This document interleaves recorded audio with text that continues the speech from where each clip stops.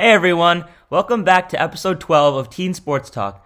Today, we'll be talking about the college football season that's coming up, as well as the key matchups for week 1. Now let's get into it.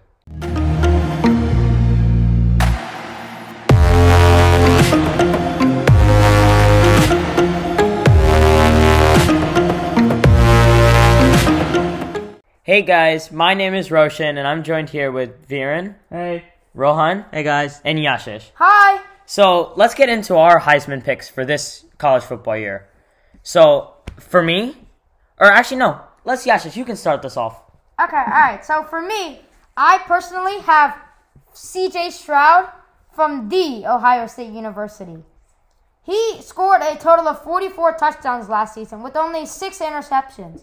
And 3 of them came in the first 3 games, which shows he had early struggles, yet he moved on and matured as the season progressed. He even threw a season high of 6 touchdowns against Michigan's number 7 ranked Michigan State, which had one of the best defenses in the entire college football season. Not to mention his explosion game against number 11 Utah in the Rose Bowl, which had one of the best defensive units by far in the entire NCAA last year. And yeah, I know. And I mean, especially with CJ Stroud and the amount of receivers he's had, the amount of good receivers they had. I mean, last year with Chris Olave, Garrett Wilson, Smith-Njigba, I mean, that was like probably one of the 3 best receivers in all of college football. Yeah. So it was no surprise that he had an amazing year last year. Yeah.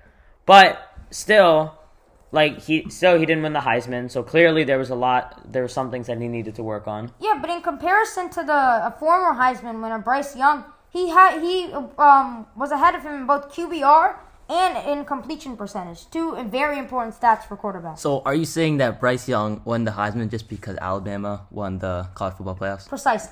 So then let's get into a little bit about Bryce Young now. So he was a sophomore last year, and he won the Heisman as a sophomore, which is really impressive. Imagine coming into your second year in college and then winning the Heisman. And I mean, first year as a starter. First year as a starter as well. True. He came in and did pretty well. Yeah, and he was second in yards last year with 4,872 passing yards, second in touchdowns, 47 touchdowns, and second in QBR, which was quarterback rating, which is 87.6. So these stats kind of show how he can definitely be the best quarterback in college football for the upcoming year if it isn't for CJ Stroud, you know? Yeah. Yeah, I mean, no, but Bryce Young, he's also another one that had an amazing receiving core in Alabama. And, you know, Alabama is such a powerhouse team. Yeah. So I wouldn't be surprised if Bryce Young managed to get a repeat for the Heisman this year. And he has 2 more years to improve, too. Like, he's going into junior year and then senior year as well. But I think he's going to declare in the draft this year. Yeah, that is true. Yeah. So, and then my pick is Caleb Williams, who just transferred over to USC from Oklahoma following Lincoln Riley. So, after Lincoln Riley left from Oklahoma, both of them transferred over to USC. And, you know, Caleb Williams, he's an interesting pick. I mean, he's definitely not like a sleeper of any sorts, but he's definitely an interesting pick. You know, last year he had not a crazy season. I mean, he only had 21 touchdowns, and he only had 2,000 yards. But you have to remember, he only started halfway. Yeah. Midway through the year. And those stats for midway through the year are pretty decent. And if he's going to start this year, right? Oh yes, of course. So he'll definitely see those numbers coming into this year for sure. Improve. Especially since he's getting one of the best, if not the best receiver, because since he got the Fred Blittenkoff Award, which is awarded to the best wide receiver. Yeah, from Jordan Addison, who was the Pittsburgh wide receiver for Kenny Pitt.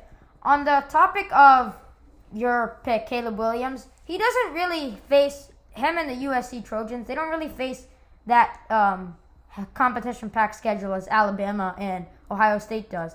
And their only real major game is against Notre Dame at the end of the season. No, but they do have a game against Utah. I mean, that is a good point. USC does have a fairly easy schedule, but that means that Caleb Williams could easily start racking up 400 or 500 yard passing games, and I mean easily top in the categories of yards, completion percentage, and everything. Yeah, definitely. Yeah. So Viren, what was your Heisman pick? My Heisman pick was Will Anderson. So he was leading the FBS with 17.5 sacks, which makes him a great player, knowing that he can apply pressure to the pocket and finish up the play by sacking the quarterback. He had 101 tackles in all last season, and 57 of them were non-assistant tackles, which shows that one-on-one Will Anderson can take care of his business alone without any help. With all these great achievements, we have to keep in mind that Will Anderson was only a sophomore last year and is going into his junior year, which gives him a lot of time to improve and work on his flaws. Yeah, I would agree with Viren. And looking at Alabama's schedule, they do play a very strong Texas team in the second week, which I am very interested in, considering they have another Heisman contender in Bijan Robinson and a new Quinn quarterback Ewers. in Quinn Ewers. So that'd be a good matchup. That's going to be an interesting matchup to see. Yeah. I mean, and elaborating more on Will Anderson. I mean, you know, usually defensive players don't win Heisman's, it's no secret. But, Yeah. I mean, Will Anderson, I mean, he had amazing season last year. I mean, 100 tackles and almost 18 sacks. I mean, you definitely can't sleep on this guy. Yeah. Next, let's get into some key ranked matchups for Week 1 of college football. So, I want to start off with number 11 Oregon versus number 3 Georgia. What do you guys think about this? And, I mean, Georgia, I mean, since they were the defending champs, I mean, I do think that they are... I do think that they're... I mean, you can't bet against them. You can't bet against the defending champs. I mean, Oregon, yeah, they are a good team. But, I mean, after coming off, 2 losses last year... Yeah. And they ended off the season ranked 22nd and were already bumped up to 11. You know, I just think it's a lot, and I think that Georgia's team is just a more complete team. You know. Yeah, and I think behind the quarterback Carson Beck, they're gonna beat Oregon. I feel like. Yeah. I would agree with you, Roshan. No, Stenson but- Bennett, I think, is the quarterback. Oh. Yeah. I would agree with you, Roshan, except I personally think Oregon will pull off some of that magic that they used against Ohio State last year, considering they are still away at this game, and I think they'll somehow come up with the upset on Georgia. Yeah. Maybe. And, you know, the funny thing is, Oregon does have, just looking at Oregon's schedule, they do have a lot of new talent coming in for 2023 recruits, talking to, two awesome wide receivers, like Jurian Dickey and Ashton Kozart. So that's pretty cool. Yeah. Well, then, moving on, another anticipated matchup for Week 1 is the Cincinnati Bearcats versus Arkansas.